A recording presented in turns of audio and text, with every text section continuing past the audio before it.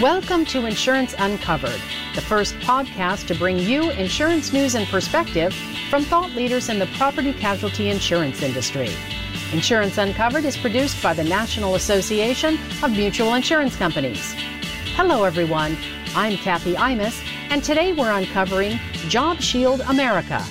NAMIC launches a new campaign to enact needed federal liability protections as the pandemic continues. And working from home. Midwest Family Mutual's Aaron Boyd describes why the company transitioned to remote work long before anyone had ever heard of COVID-19. But first, Congress returned to Washington this week, and topping the agenda is the next round of legislation responding to the COVID-19 crisis. As negotiations get underway in earnest, NAMIC has launched Job Shield America to protect those most vulnerable. NAMIC Senior Vice President of Government Affairs, Jimmy Grandy, says the campaign is a much-needed move to ensure that responsible businesses will be protected from frivolous litigation as they reopen. Job Shield America will put an end to irresponsible lawsuit abuse and help communities, businesses, and families get back on their feet. That's why we're calling on Congress to include the Job Shield and liability protections for America's businesses in the next COVID-19 legislative package. Senate Majority Leader Mitch McConnell has also made liability protection a top priority, vowing no legislation will pass the Senate without it. Negotiations between the White House, Senate Republicans, and House Democratic leadership are expected to continue with the goal of passing legislation before lawmakers return home for the August recess. Other potential provisions will provide support for schools to reopen, money for local governments, and possibly additional direct payments for all Americans at a cost of at least $1 trillion. The Federal Insurance Office will take a close look at the impact of non-driving related factors. The study comes as the Financial Services and General Government Appropriations Subcommittee voted to have FIO determine how these circumstances affect the affordability of auto insurance premiums for traditionally underserved communities. In March of this year, NAMIC's Aaron Collins testified before Congress in opposition to legislation that would broadly prohibit the use of legitimate and predictive underwriting tools on auto insurance. While the controversy surrounding the practice of using non-driving factors in determining auto insurance rates has gone on for years, the current debate on systemic racism in the United States has renewed interest in this issue. Coronavirus stay-at-home orders have forced many employers to adopt a new remote working environment. But what was intended to be a temporary change could disrupt the traditional office environment well beyond the end of the pandemic. A new study by Morning Consult found Americans who are working remotely during the pandemic have had relatively positive experiences. And of that group, most would like to work remotely for at least one day a week indefinitely, meaning flexible work options will be crucial for companies in the future. On today's Unscripted, our Chuck Chamness talks with Midwest Family Mutual COO Aaron Boyd about the positive results of remote work after the company's decision to move its office home nearly 15 years ago. Since stay-at-home orders were issued earlier this year, many businesses, including NAMIC, have shifted to a work-from-home environment. But one NAMIC member company implemented a work-from-home strategy years before anyone had even heard the word coronavirus. Joining me today on our Unscripted podcast is Midwest Family Mutual President and CEO Aaron Boyd. Aaron, thanks for joining us. Thanks, Chuck, for having me. Well, it's my pleasure. I think back to, I remember meeting with Ron Boyd back in probably 2005. I was maybe a couple of years into this job. We were up at your old home office in the Twin Cities. And hearing in that meeting that you were going, or the office I think at the time was for sale, and you were going to go move to a remote environment because technology permitted it, and you determined that that was an asset, an illiquid asset that just wasn't needed, and that the company could exist in a remote work from home environment, starting really in late 2006. So what was the catalyst for the decision? And of course we'll talk a little bit about how that's worked out. Well, yes, you have a great memory, Chuck. Yes, it was about 2005, and it really only came down to a meeting of the minds. My dad was CEO at the time and has been since 2000, and they were really talking about creative accounting. And my father was leading the discussion and wanted to know how it was that we could realize the market value of our home office. With statutory accounting, we were carrying the asset at purchase price minus depreciation. And he somewhat jokingly at the time suggested, well, why don't we just send all of our employees home? And we had an IT director at the time. His name was Brad Sukit, that said, well, we could probably make that happen. The rest is history. We sent over 80% of our employees home in the fourth quarter of 2006. By the end of the year, we were leasing space. We went from 20,000 square foot down to 5,000 square foot, went from owning to leasing, and we sold our building in February of 2007. So I guess that was the answer to Ron's question. That's how you realize the value of your bricks and mortar. You got that right. Get rid of it and move to remote. So you've had years of practice at this. But for many of our members, your peers, I mean, they really started in March. NAMIC, we started in March. We had plenty of remote workers. And of course, the technology today, I think, gives us many more advantages and a much easier way to convert. But still, how can we learn from your experience and what were some of the initial challenges you all faced, say, in 07, 08, as you and your team adapted to this? Well, you're absolutely right that the industry is kind of coming to terms with remote work today. I actually want to give you a lot of credit, Chuck. NAMIC has been keeping a spotlight, I think, on this important topic, well before COVID-19. Obviously, it's on everybody's mind now, but you actually had me out and as part of a panel discussion at the annual NAMIC convention in San Diego in 2015. Right. So I just want to thank you guys for personally making this a topic well before everyone started adopting it. Well, thank you and Ron for sharing those stories, because I know, and we've covered it in the magazine and in other publications at least a couple times, because it's a really interesting story, and it's one that I think our members can learn from. And of course, this podcast is one that I'm sure everyone will tune into with their newfound experience in remote work and see what you're about to say. So, what have been some of the lessons? Yeah, so some of the obstacles very, very early on for us, technology was very, very different in 2006 than it is today.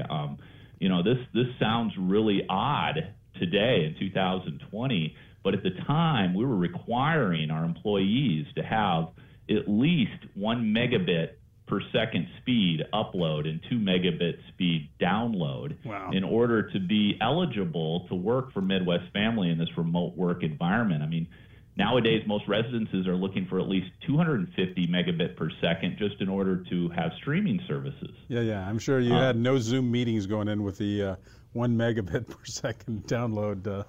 It was just waiting on the file. Yeah, it was different, and although that's something that I don't think companies today are necessarily going to have to grapple with as they move to this remote workforce, some of the things that we did run into at the time that I think are still true today are it's not for everybody. You've got we had 25% of our employees that didn't really like the idea of working from home. Now, I will tell you, 1 year later, it was like pulling teeth to get those same employees to come into the office.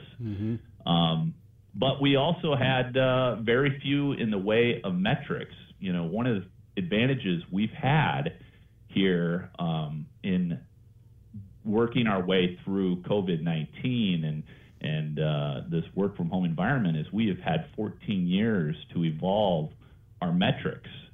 And, it was Ronald Reagan that said to the Soviets, I trust you, but we're also going to verify. Right. And that's a lot of what it's like here with our employees. And, we sent them home and we said, we're going to trust you. And I think you have to trust that your employees are actually going to get the job done. And I'd say 99% of the time they will, but you still want to have metrics around productivity, measuring things like what kind of quote transactions are being done, new business, renewal stats, phone calls received, phone calls going out, that sort of stuff. The metrics become very important. Yeah, I can see how they would be important, and you'd have so many years now to measure that. You've, I'm sure, got an excellent idea of what productivity looks like. But also, I'll bet you have a lot of experience around training for new employees. I remember thinking, listening to the plan back in 2006, it seemed, what I was sure was that you all would have the ability to get your existing, then existing employees who knew the company, knew the culture, knew their jobs out and working remotely. But then you must have now gone through at least a couple cycles. I know most of our member companies' staff are in their jobs a long time, so the turnover is not great. But I wonder, what is your experience then with training new employees, getting them to know what the company culture is and kind of how you operate? Well, it's funny you say it, because every year we have a holiday party, and I would say every other year I will ask the question, as we've got all of our employees and their spouses sitting out in the audience, I will ask all of those employees that were working with us when we were in a physical office to stand up. And you're absolutely right, it's less and less every year. It's very much a minority. So we've got this generation of employees that have really grown up in this remote environment. And there are some issues with it. From a hiring standpoint, you definitely need to have a drug and alcohol policy. It's really easy, I think, in a remote environment, that if there are issues on the home front, those employees can hide it a whole heck of a lot better. Right. So that's got to be an issue. You got to have ways around monitoring that, and I think you've got to have some drug testing initiatives. Mentoring can be very, very difficult. I think everyone that is in the insurance industry can point to a mentor in their life, somebody that has got them to where they are in their career. And many times that mentor takes on that role because of physical proximity. You have a cubicle next to each other or an office. I think mentors in this environment need to be very, very deliberate in taking on that role. And so I think that's something that we certainly try to motivate at Midwest Family Mutual. And then you just have to be very, very, very careful about the type of employee you bring on. It's not for everybody. Some need that social interaction. We're finding that it's very, very difficult to bring millennials into a remote work-from-home environment because at least in your 20s, you look to work as kind of a social interaction. Right. And they have to be a self-starter. But we do have our employees into the office for that training period. That generally lasts for a week or two, and then everything else from a training standpoint is remote after that.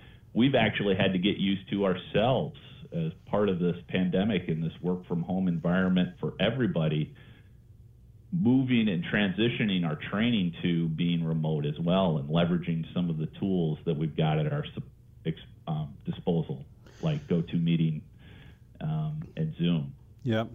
Well, how about your role as, President, COO, Ron before you? I know we get out the world's smallest violin here for this comment I'm about to make, but I feel like as NAMIC CEO, this is hard on me because I used to have the best, easiest way to find out what was going on anywhere in the building, which means anywhere in our organization. Now, DC, obviously, we had 13, 14 people there, but checking in with them and being out there at least monthly, that, again, gave me the opportunity to walk around, talk to people, learn a lot in a short period of time. And I find now I have to be, as you suggest, much more deliberate about reaching out to various leaders, some of whom don't report to me, many of whom don't report to me. But it's just harder to have that interaction than when we were in the office. So what kind of advice can you give on that score? Well, I think you almost kind of hit on it implicitly there. I mean, I think it's the old adage has always been true in the physical office space that, hey, my door is always open.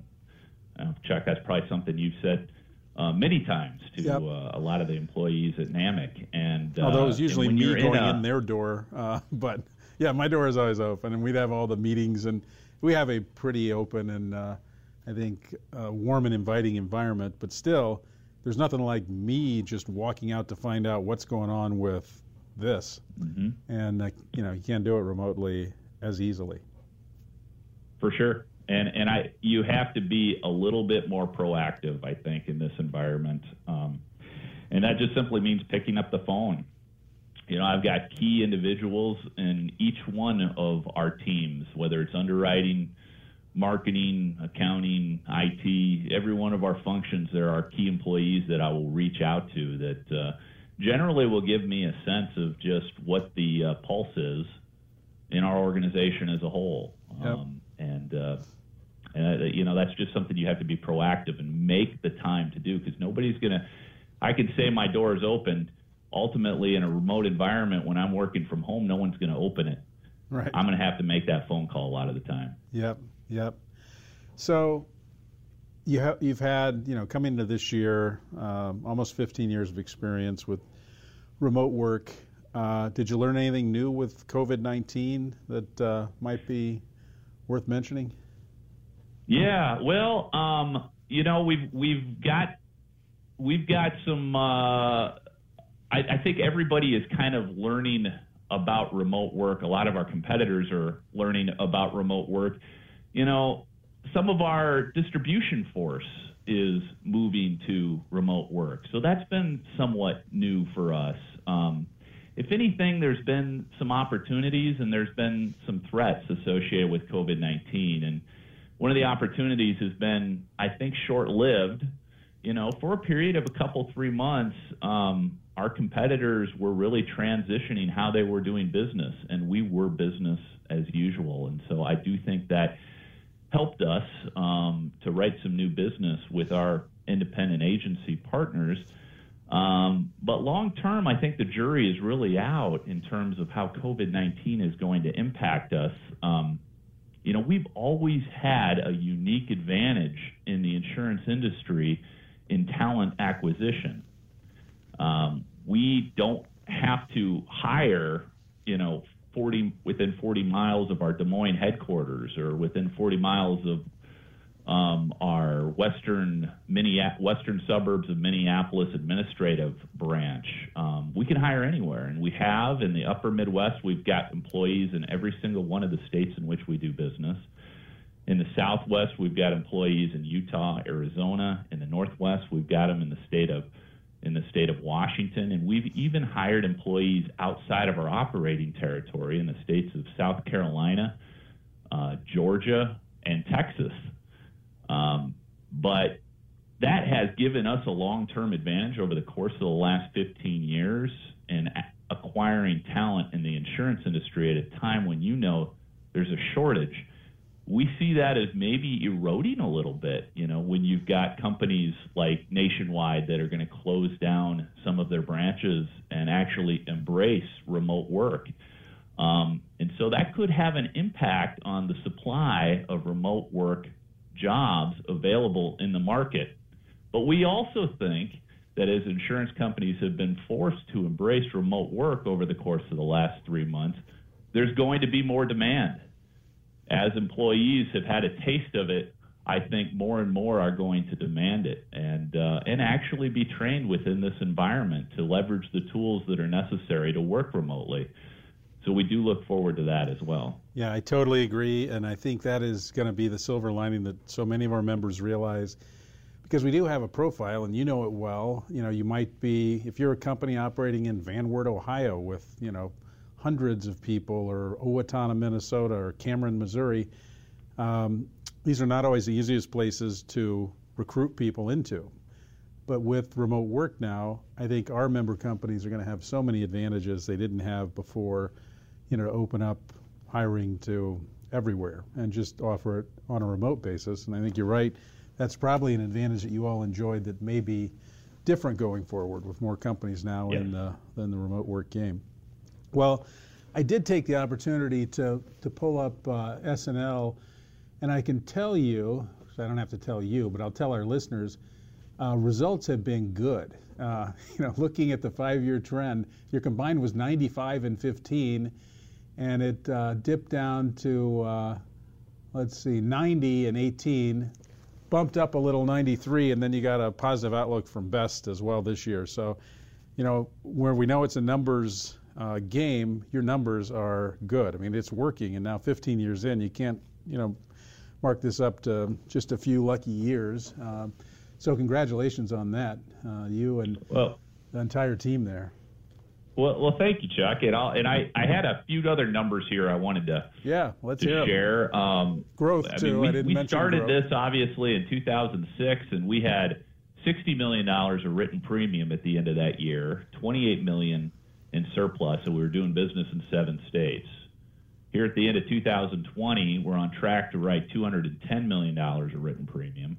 We're trending towards over $120 million of surplus. And then the what is supposedly the Achilles heel of remote work is that you will suffer in collaboration, it's often been said. Mm-hmm. And yet, our business development and technology teams have worked together with our leadership to expand our product scope and expand our geographic reach from 7 states to 21 states. And then when it comes to productivity, where I think there is general agreement that productivity is enhanced in a remote environment, we've gone from over 30% expense ratio in 2006 down to 23% today. And our revenue per employee has increased from $900,000 in 2006 to over $1.7 million per employee in 2020. Wow. And it's part of the reason that each of the last 2 years have been named towards top 50 carriers in the P&C category. Well, Aaron, that is amazing. I mean, just some of those numbers from the top line growth, 60 to 210, and then the productivity per employee, I think I wrote down correctly, 30. Well, how should I interpret this? 30% to 23%. What was the metric there?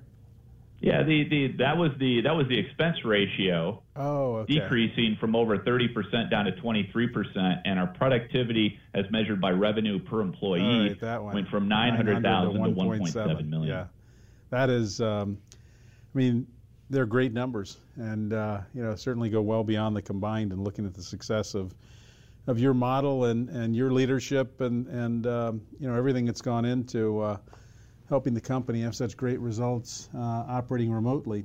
I think it's an encouraging sign for all of our members who I think, and I agree with you, going forward, there's going to be a whole combination. I was talking with one smart CEO the other day who said that, the state of their office is they've got, 10 or 15% of people that have been working remotely or working from the office continuously. A lot of people work with paper and, finance, accounting. But then of the rest of them, he thinks 40% will come back when it's safe, as they define safe, they the people, not the company, and then 40% never want to come back to the office, period, and will look for permanent remote work. And I think that is probably a likely scenario for a lot of our companies, and I think your experience and your sharing of it today we give them a lot of confidence that they can continue to be successful companies with, a much more remote staff than they've had in the past. So thanks for sharing it with us today, and I really appreciate your time on the podcast. Well, I appreciate you having me, Chuck. And that's a wrap for this episode of Insurance Uncovered. We'll be back on August 5th with more insurance news and interviews. And don't forget, if you have a topic or issue you'd like us to uncover, don't hesitate to let us know. You can always send us an email at uncovered@namic.org. Until next time, I'm Kathy Imus. Have a great day.